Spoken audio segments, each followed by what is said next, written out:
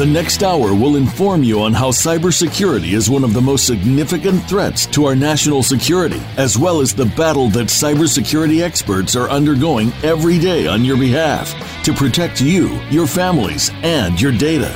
Welcome to Task Force 7 Radio with your host, the President and CEO of Task Force 7 Radio and Task Force 7 Technologies, George Rettas.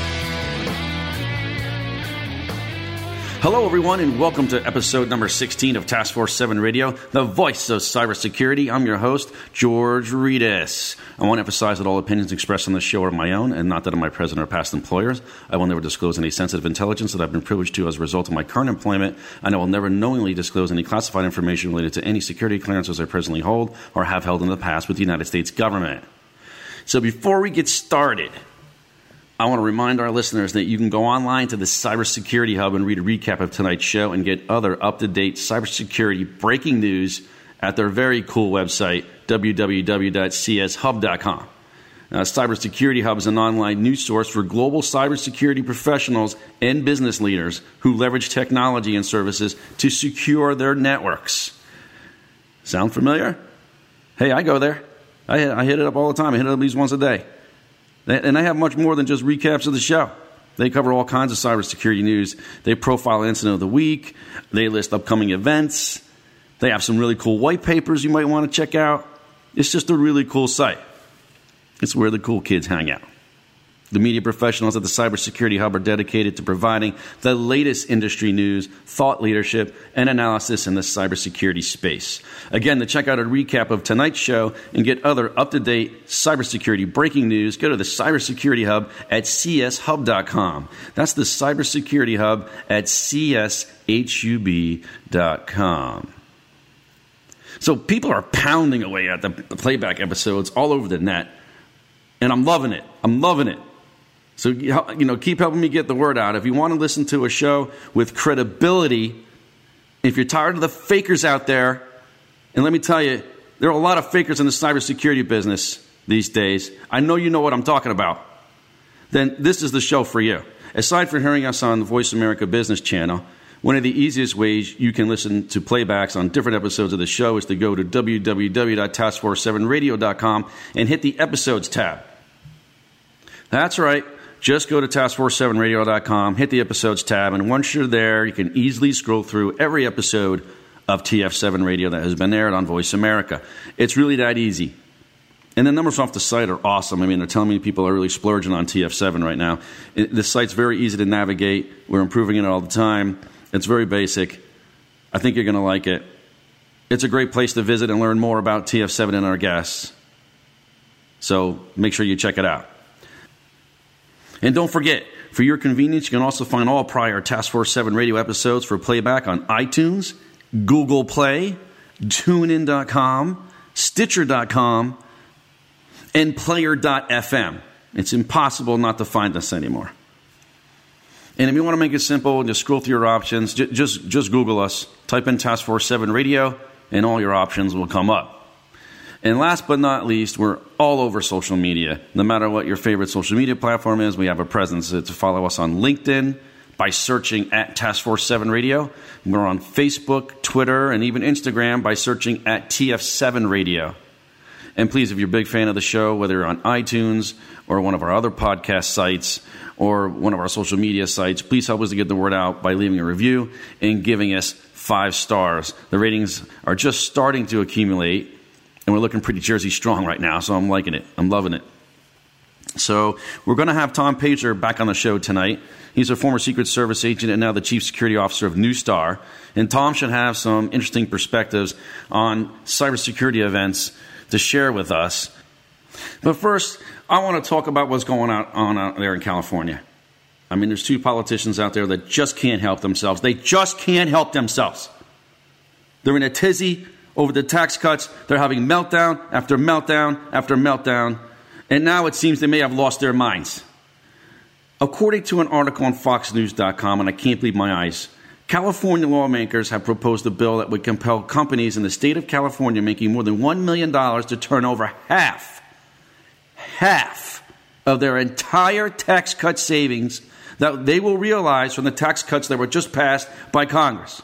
to the state of California. Are you kidding me? It's ridiculous. Before I tell you why I'm mentioning this on this show, let me share this with you. We finally got a group of federal lawmakers in this country to bring down taxes for U.S. corporations, including cybersecurity companies, which was one of the biggest corporate tax rates in the world. In the world. It was one of the highest in the world. To something more reasonable and more in line with other first world countries so that we can actually compete on a global basis and create an environment that allows our companies to take their hard-earned money and invest it in new innovation, robotics, automation, disruptive technologies, research and development. Maybe they want to expand their business or hire more people, give their employees bonuses, increase employee salaries so they can improve their family's quality of life. And generally, just in general, jumpstart our economy that has seemingly taken off like a rocket once our lawmakers took the regulatory and tax handcuffs off of all of us. So we're not fighting to survive with two hands tied behind our back. So what's this have to do with cybersecurity, you ask? I'll tell you what it has to do. It has to do everything with cybersecurity. This proposal will punish technology and cybersecurity more than any other job sector in the United States. As most in the cybersecurity business already know, Silicon Valley is the home of many of the world's largest and most successful high-tech cybersecurity companies. Everybody knows that. I did a quick check of Wikipedia just to see some numbers, just because it's easy. And many of the largest high-tech corporations, including the headquarters of 39 tech businesses in Fortune 1000, and thousands of tech and cybersecurity startup companies, are in Silicon Valley.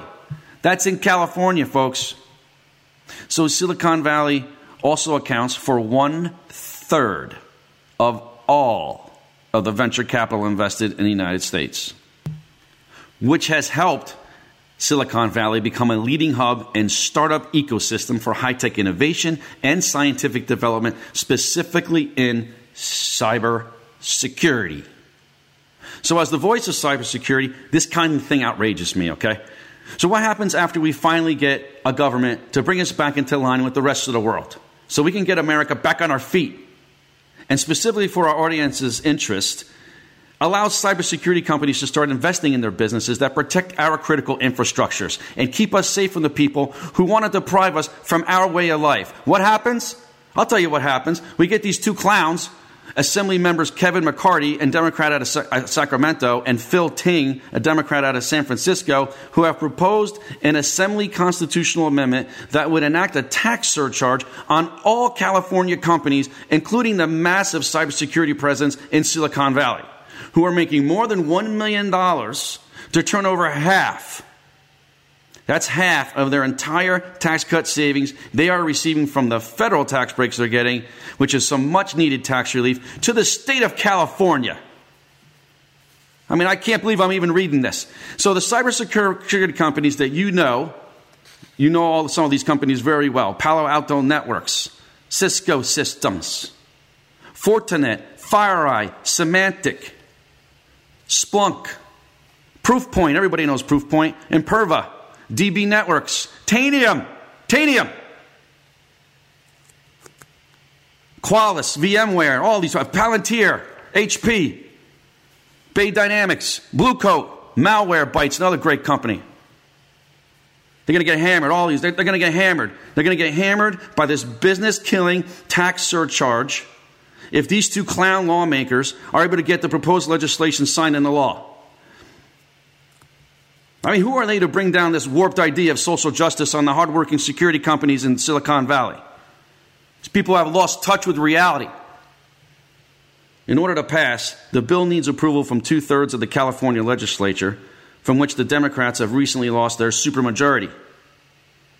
And folks, this isn't a Democrat thing or a Republican thing, okay? Task Force 7 is the advocate for cybersecurity. We're the voice of cybersecurity. This bill is going to hurt cybersecurity in America. I can't imagine Republicans or Democrats voting for this, even if one of them didn't hold the supermajority. It's idiotic. It's anti-business. It's not intelligent, folks. It's not good business. It's self-defeating. It's insanity. It's a cybersecurity killer. But if it does pass, from there, The bill would have to be signed by Governor Jerry Brown before going to the voters for a final approval. So what are they going to do? What are the voters going to do? The voters going to vote to bankrupt their state? I don't think so. I hope not. If you live out in California and you care about cybersecurity, don't vote to approve this bill. Again, it's a cybersecurity killer. Cybersecurity firms who are predominantly out in Silicon Valley, who are critical to coming up with solutions to protect our critical infrastructure and our national security, will be at a huge disadvantage to not only compete globally, but they will be at a disadvantage in general when it comes to competing with other companies in the United States. We want these companies to innovate. We want them to invest in their businesses, and they will if we let them. I got to tell you, if this bill passes, you're going to see a mass exodus out of California by companies into other states across the country that have much friendlier tax laws, that are much more business friendly, that allow companies to expand and grow, and they don't punish them. They don't punish these companies, because that's what this is. And if that happens in California, all these companies leave, they will be in even more trouble than they are right now financially. So if you live in California, call your lawmakers up, post it on social media, make signs, talk to your friends, make sure people know that this bill is really, really bad. It's a bad idea. It's bad for Silicon Valley. It's bad for cybersecurity companies. And that means it's bad for the state of California, and it's bad for America. Jeez, these people need to smarten up. All right, I'm all wound up. Let's move on to some other cybersecurity news.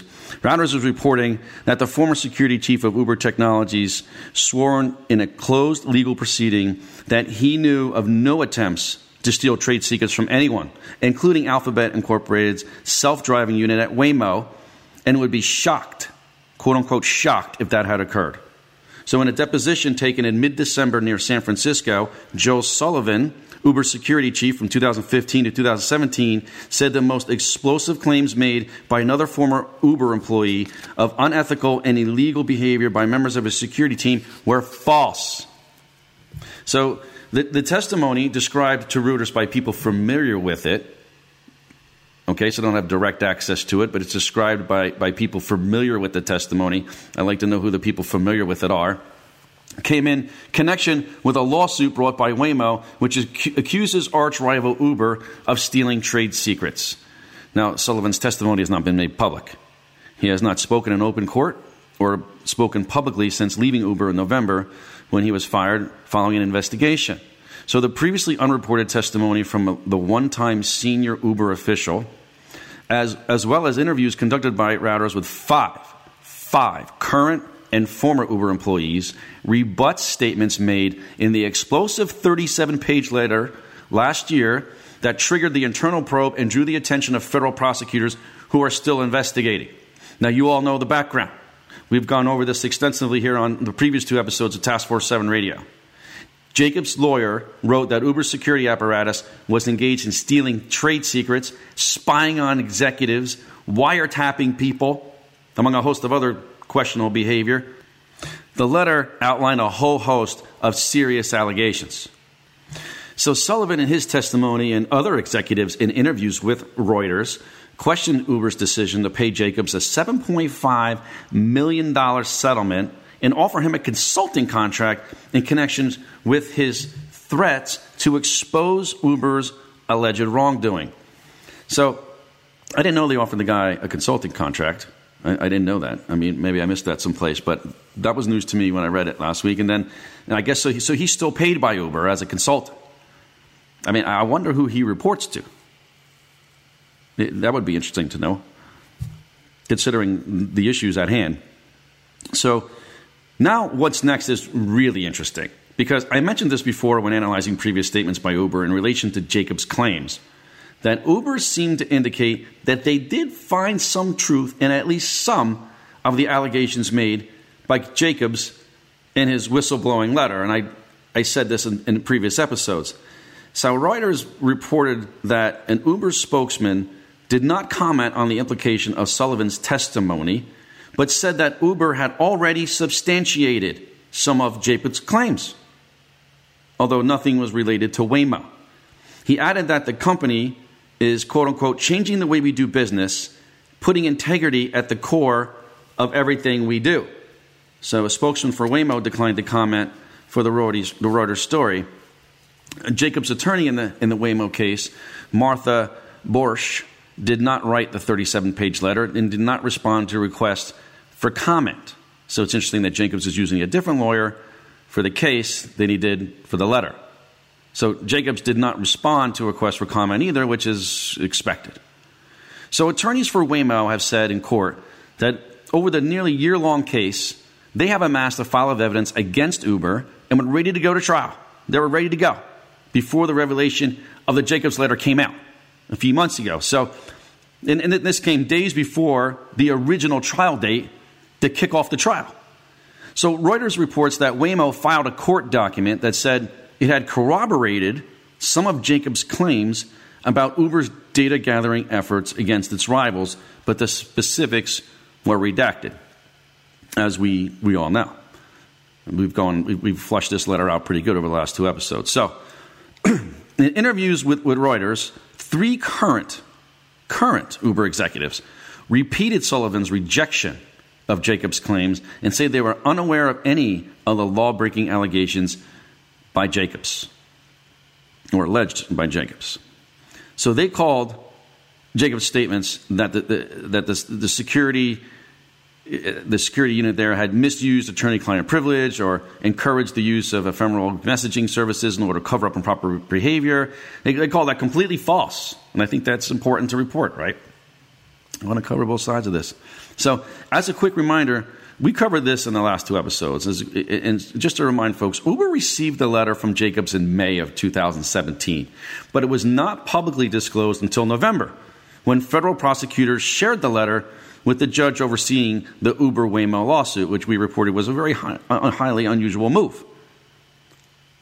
And we've gone over the previous episodes on why that happened. So the judge delayed the trial until Waymo attorneys had a chance to question Sullivan and other Uber employees about this letter. In his own recent court appearance in the Waymo case, Jacobs stood by his claims that Uber security team spied on and stole from competitors and tried to cover their tracks. But he admitted he was not aware of Uber stealing anything from Waymo. And that was totally contradicting part of his letter. Now, he attributed the contradiction to a miscommunication with the attorney who wrote the letter on his behalf. And so I don't really understand that. I mean, I don't understand how that happens. He didn't read the letter before his attorney submitted it on his behalf. I mean, does anyone really believe that? A 37-page letter and a serious allegation like this? I mean, I kind of don't buy that. As far as career battles go, I mean, you're in the fight of your career here. You retain an attorney. You disclose to him that you want to blow the whistle on a plethora and a host of criminal activity that could have negative implications on you, your company that you work for, and a lot of people that still work there.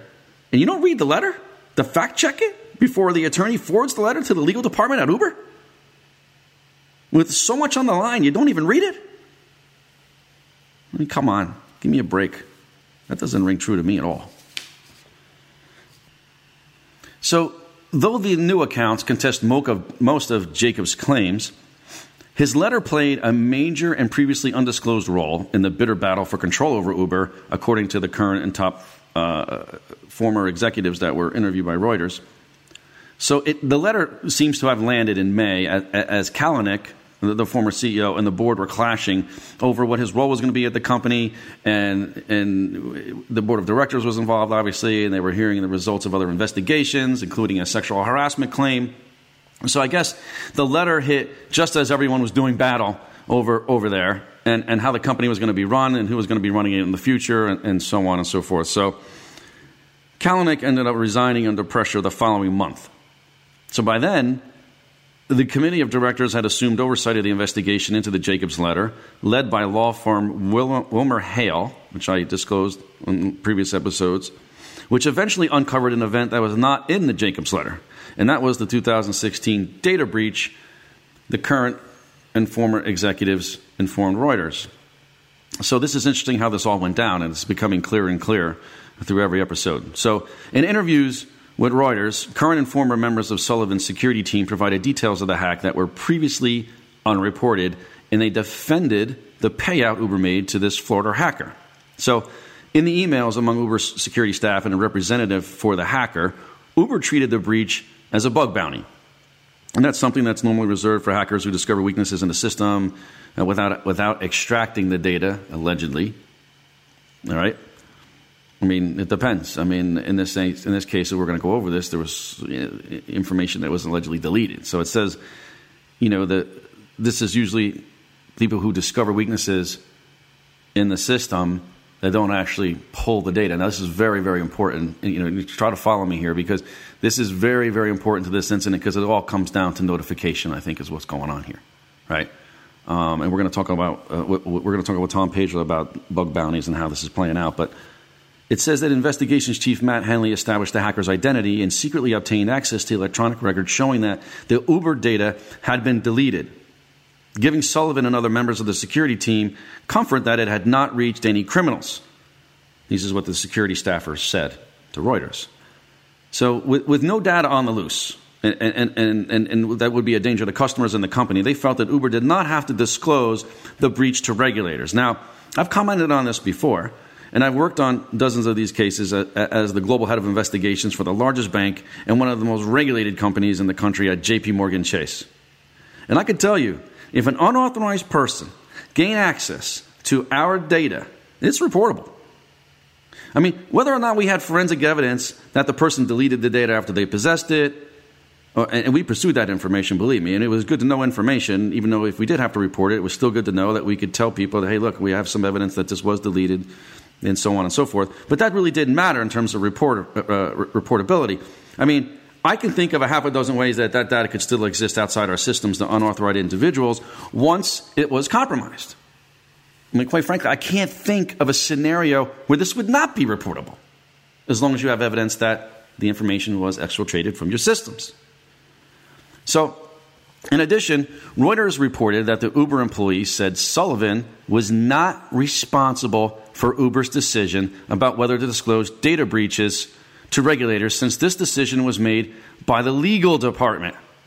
Now, I always wondered about this. Now, this is something that has bothered me now for a while. Why is Joe Sullivan taking the fall for not reporting the bug bounty to regulators? I mean, he was the chief security officer. He ran the security department. He wasn't the lead general counsel. He didn't run the legal department. He didn't run the compliance department. He wasn't the chief privacy officer. He didn't run the privacy department over there. He ran the security department. It doesn't matter that he was a lawyer, okay? It doesn't matter to me. I don't want to hear that baloney. It wasn't his role or his responsibility, or at least it shouldn't have been, to determine if Uber made notifications to regulators about the disclosure of their employees or their customer data. This has bothered me for some time. If that's the only reason that he was fired, then there's something wrong here, right? Because it sounded more and more to me like this guy's been made the fall guy. That's just what it sounded to me looking at this objectively. And I know there's people out there right now, oh, here we go again. Here we go. It's the good old boys club, right? I've heard this crap a couple times, right? Regis is defending Joe to the end. No, it's not. It's not. I'm not doing that, okay? It's not a biased opinion. Would you like to be held accountable for something that you were not responsible for? Would you like to be called up while you're preparing Thanksgiving dinner with your family to be told you're terminated from your job because someone in legal made the wrong call about notifications? Since when does the security department make the call on disclosure notifications? Whisper me that. Let me educate you. In my 17 years of experience in cybersecurity, never have I seen the decision to report a breach to regulators fall on the shoulders of the chief security officer of a company. Never. And anyone who thinks it doesn't understand how typical organizational constructs are built. And they don't understand what falls on the auspices of the CSO compared to a CPO, a chief privacy officer, for instance. They don't get it. So Reuters apparently pressed Uber on this. Apparently they thought it was suspect as well. And Uber declined to discuss the details of responsibility for disclosure decisions. Gee, I wonder why that is. I mean, it's not a trick question. Who at Uber is responsible for disclosure decisions to regulators? It's a simple question. Who is it? I mean, what's the secret? It's a simple question. And the fact that they refuse to answer it, I find suspect.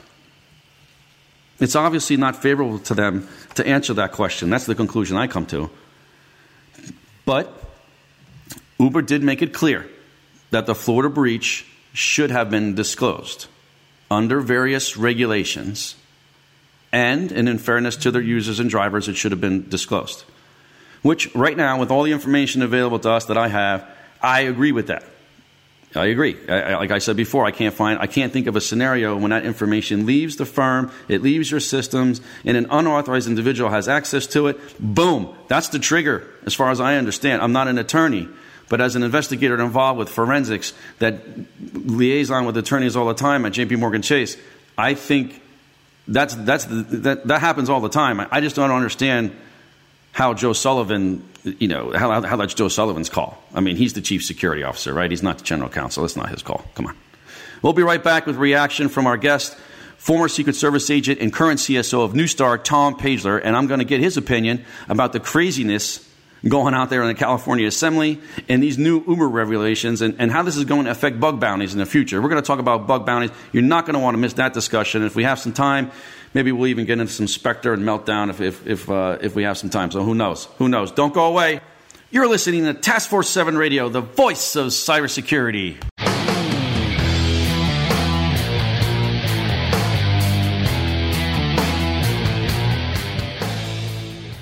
Become our friend on Facebook. Post your thoughts about our shows and network on our timeline. Visit facebook.com/Voice America. In your business, are you on top of your PR game? PR is what tells your story. Whether it's the business itself, key people in your business, or showing your best face to the public. Listen for the Brand Ambassadors. Host Merritt Hamilton Allen with co-host Gary Potterfield will discuss effective presentation ideas, building your personal brand, risk management, crisis communication, and more. Focus your business goals and PR resources. Listen live Fridays at 6 a.m. Pacific Time, 9 a.m. Eastern on Voice America Business. Today, enterprise technology is both strategic and global. Each week on CTN CIO Talk Network, IT thought leaders from around the world share their experience with listeners as they discuss with Sanjog Aul how they are trimming costs and partnering with business to innovate and help IT become more competitive, better care for customers, and improve the corporate bottom line. If you want to keep up with IT thought leadership, listen to CTN CIO Talk Network with Sanjog Aul at CIOTalkNetwork.com. Have you friended us on Facebook yet? Why not? Just go to facebook.com/Voice America or search for the keywords Voice America. Once you are part of our Facebook network, you'll receive daily messages about what's happening with our shows, this week's featured guests, and new happenings at the Voice America Talk Radio Network. And you can add your voice to the always active discussions on our timeline. Just go to facebook.com/Voice America or search for Voice America.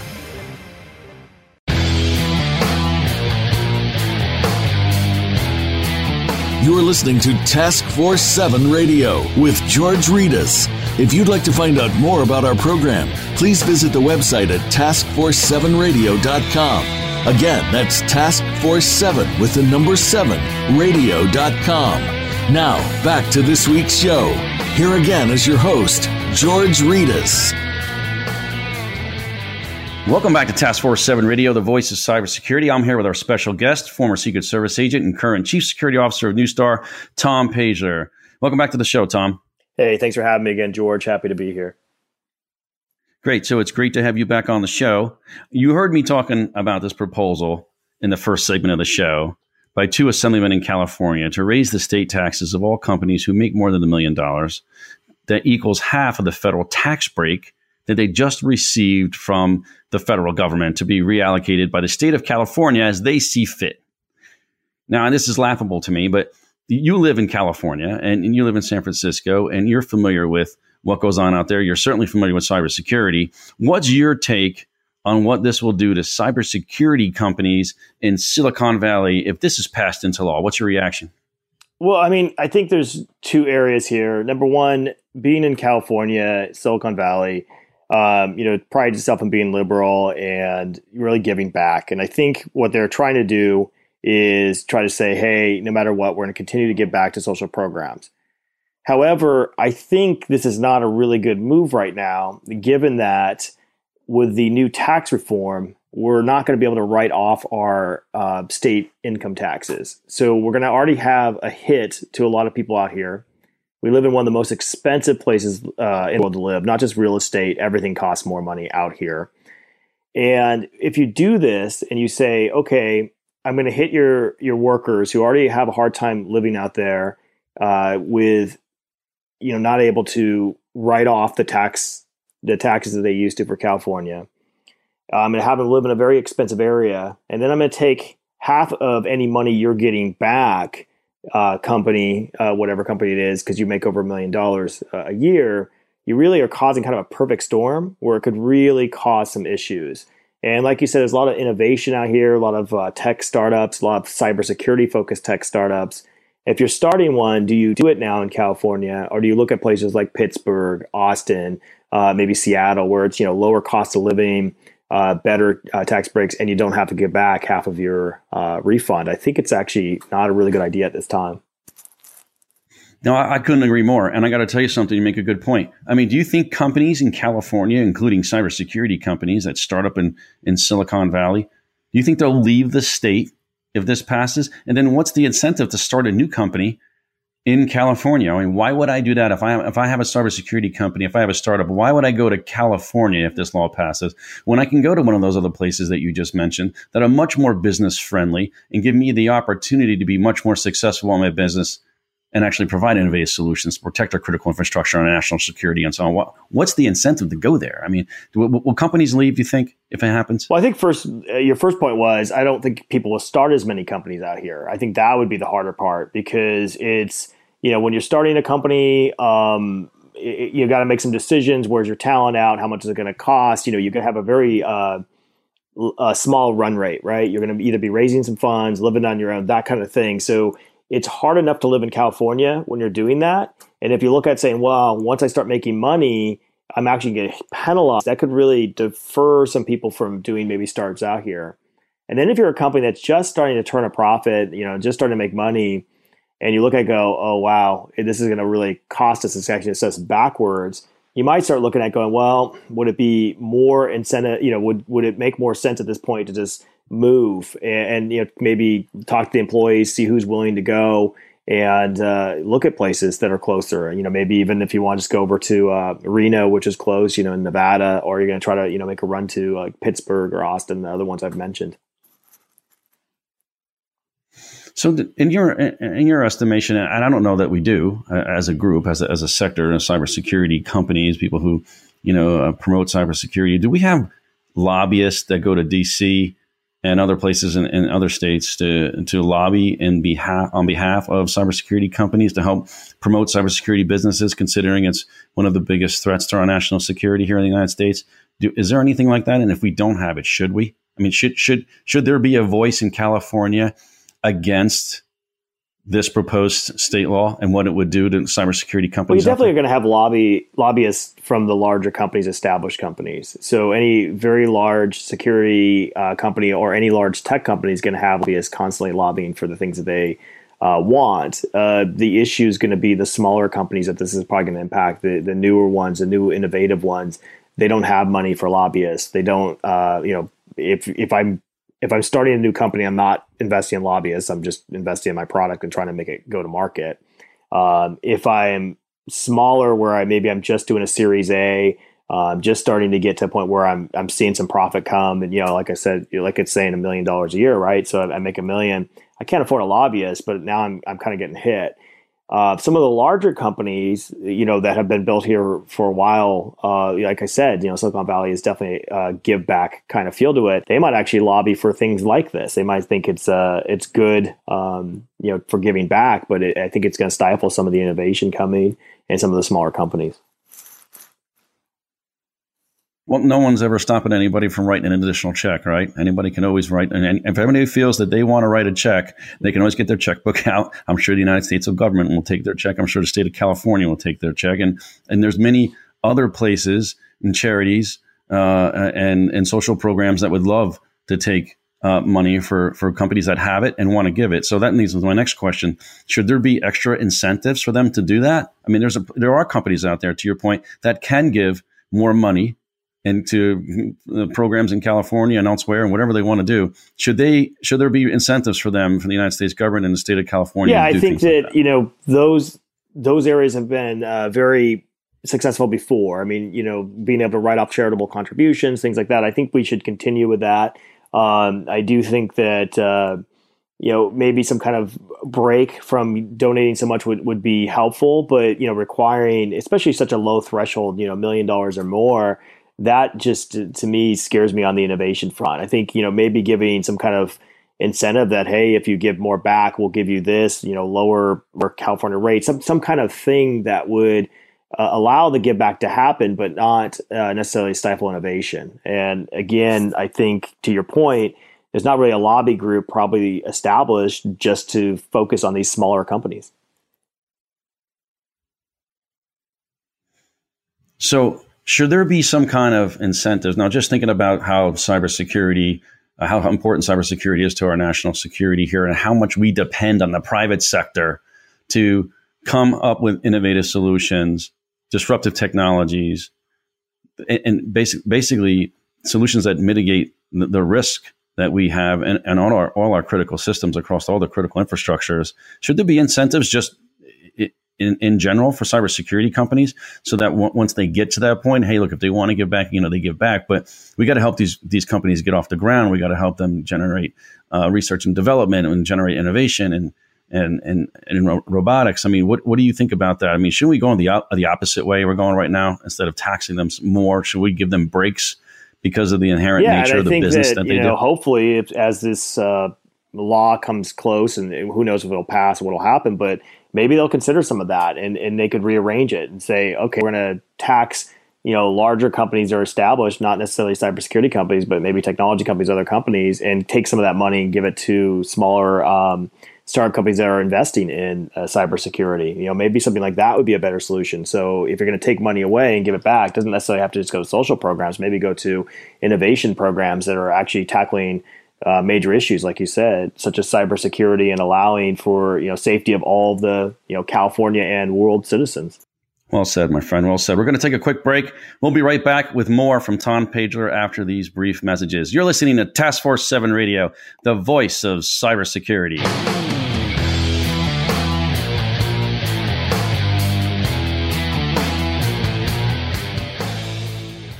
Become our friend on Facebook. Post your thoughts about our shows and network on our timeline. Visit Facebook.com/Voice America.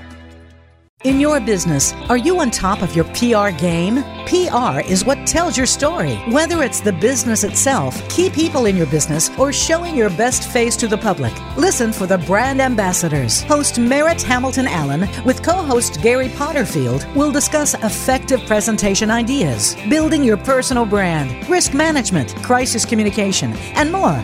Focus your business goals and PR resources. Listen live Fridays at 6 a.m. Pacific Time, 9 a.m. Eastern on Voice America Business.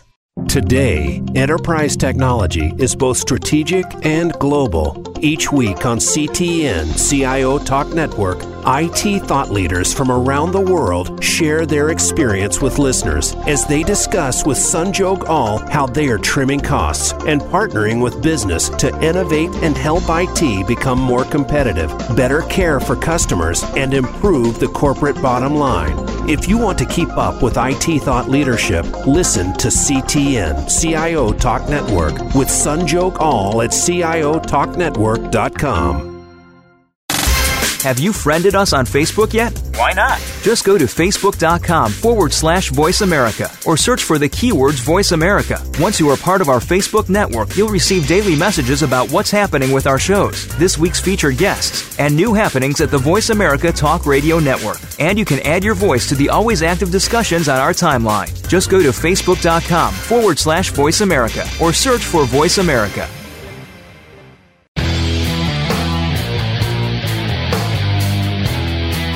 You're listening to Task Force 7 Radio with George Ritas. If you'd like to find out more about our program, please visit the website at taskforce7radio.com. Again, that's taskforce7 with the number 7 radio.com. Now, back to this week's show. Here again is your host, George Ritas. Welcome back to Task Force 7 Radio, the voice of cybersecurity. I'm here with our special guest, former Secret Service agent and current Chief Security Officer of Neustar, Tom Pagler. All right, Tom, let's get back to business here about Uber. I want to talk to you a little bit about what's going on over there. So Joe Sullivan allegedly testifying under oath, and 5 other current and former Uber employees giving statements to Reuters, off the record, anonymously, let's just say that the allegations in the 37-page Jacobs whistleblowing letter are not true. What's your reaction to that? I mean, I know Joe Sullivan very well. He was a prosecutor back when I was an agent with the Secret Service. I worked with him when he was at eBay, PayPal, at Facebook. If Joe says, whatever Joe says, I believe. The guy is an upstanding, trustworthy individual. And I think that as this unfolds, we're going to learn more that Joe really wasn't at fault. And I don't have any insight. I just want to preface: I don't have any insights. I haven't talked to Joe. I'm just talking from a past experience with him. But I really believe that we're going to see he probably did nothing wrong here.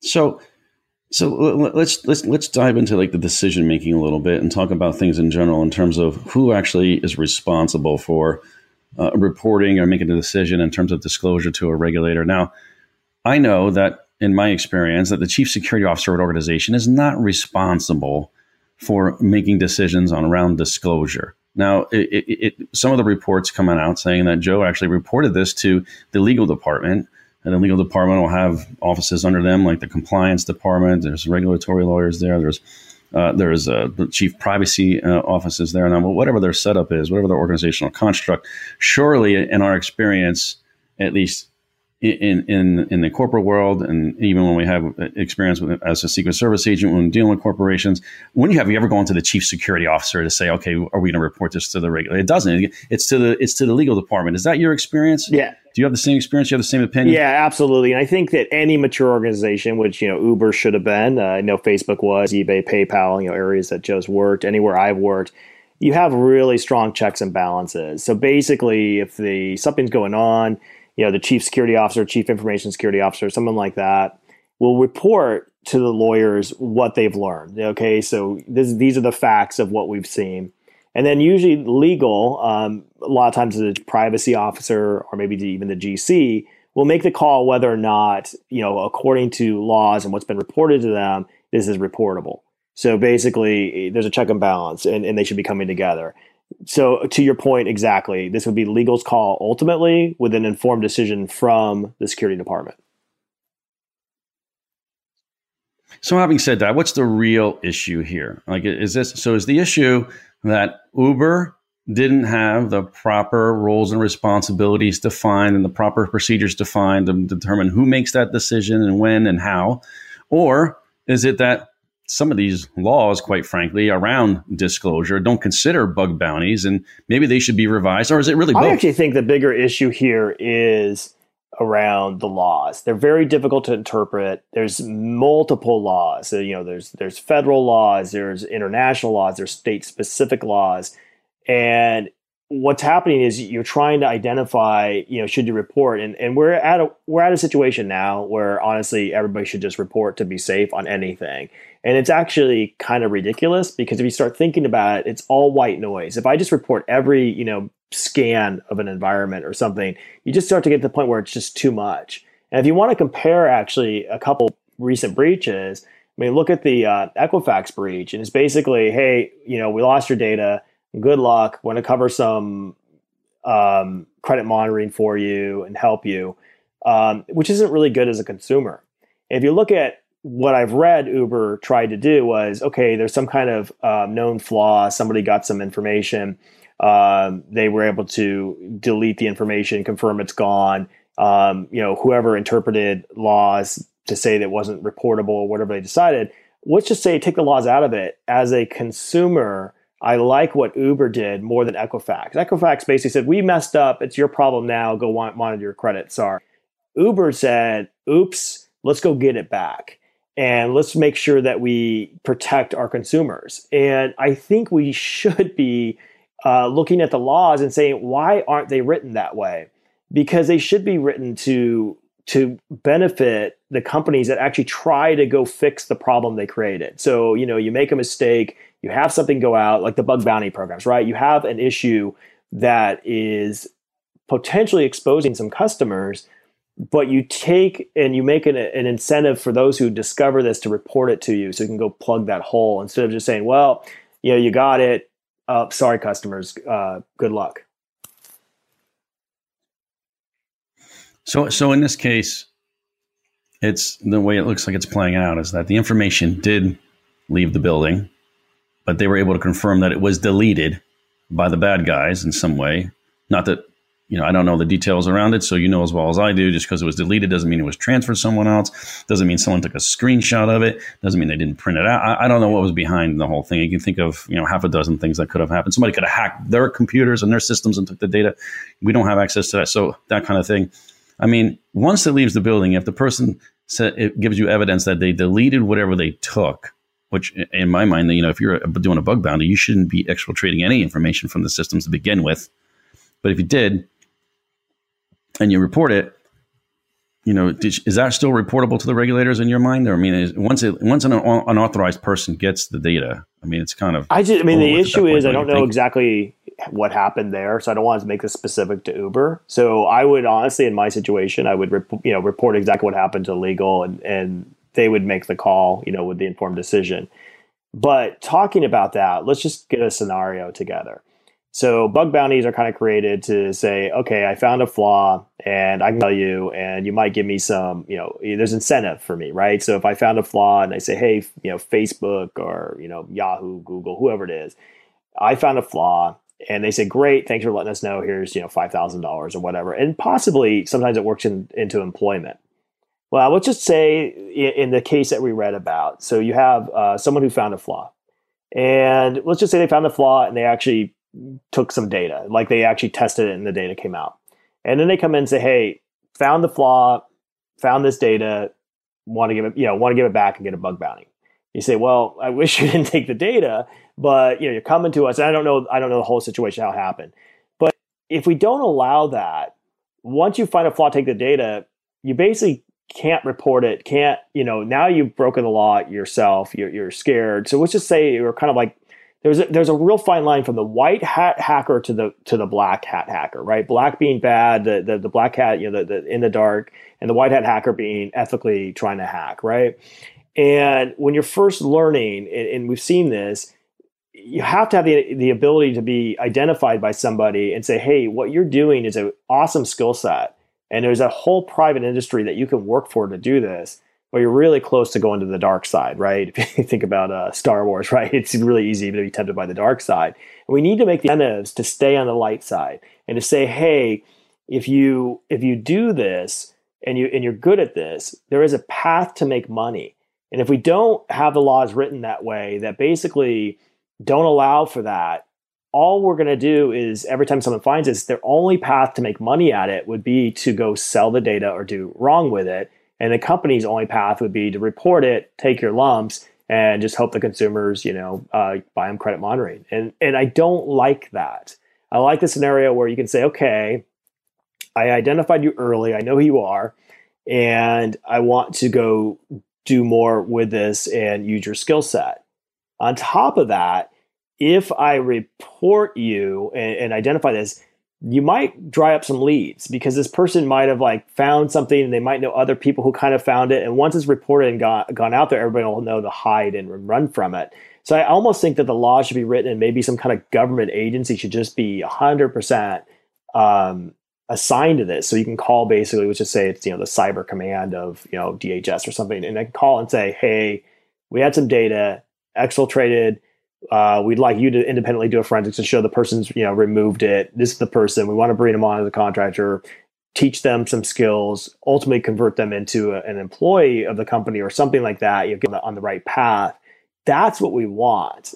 the way it works right now, we don't have that ability without potentially not reporting somewhere you should have.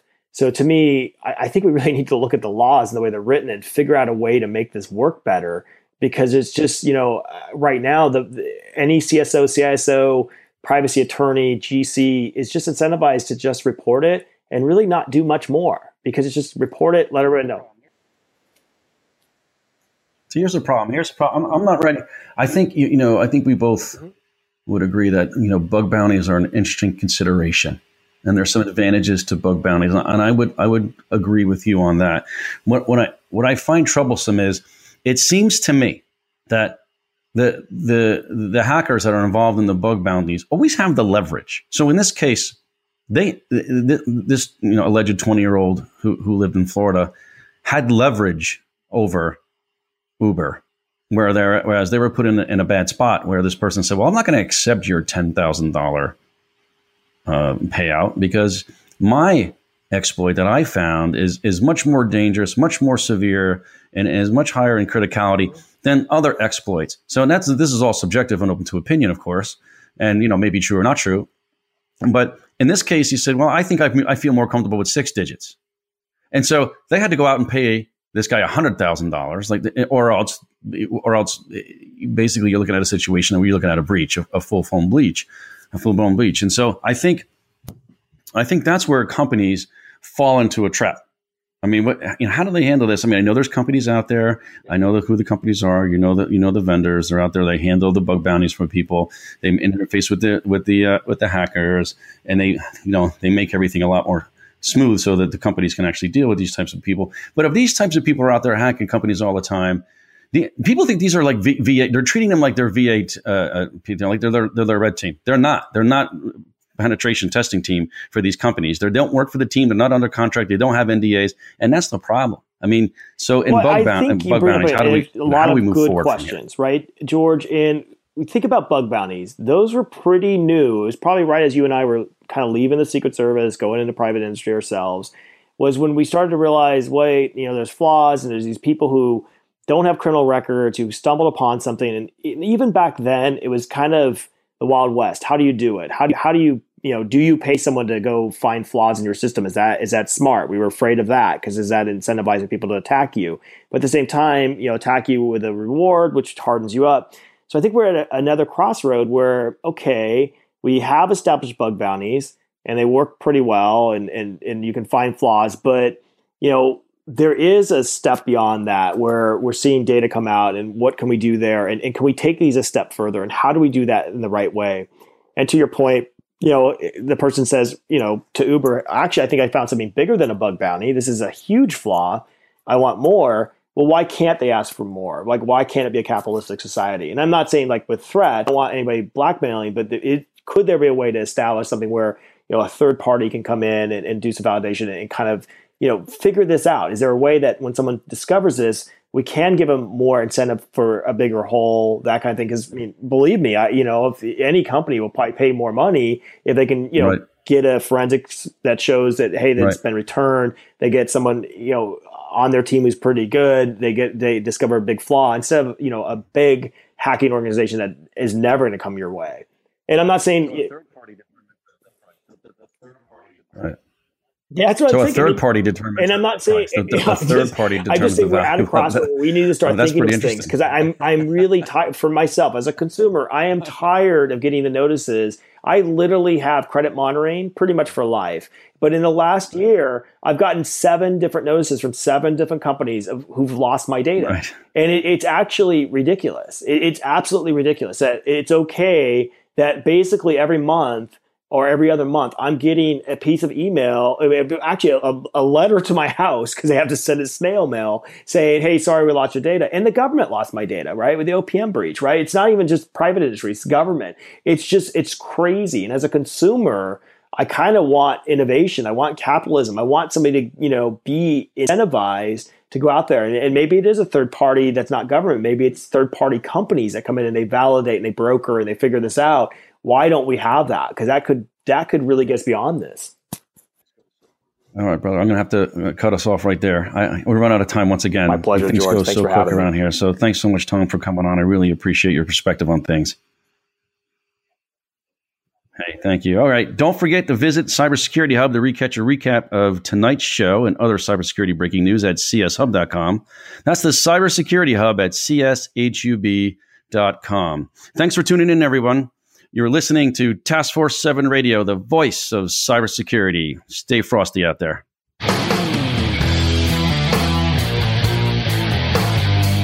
Thank you for tuning in this week to Task Force 7 Radio.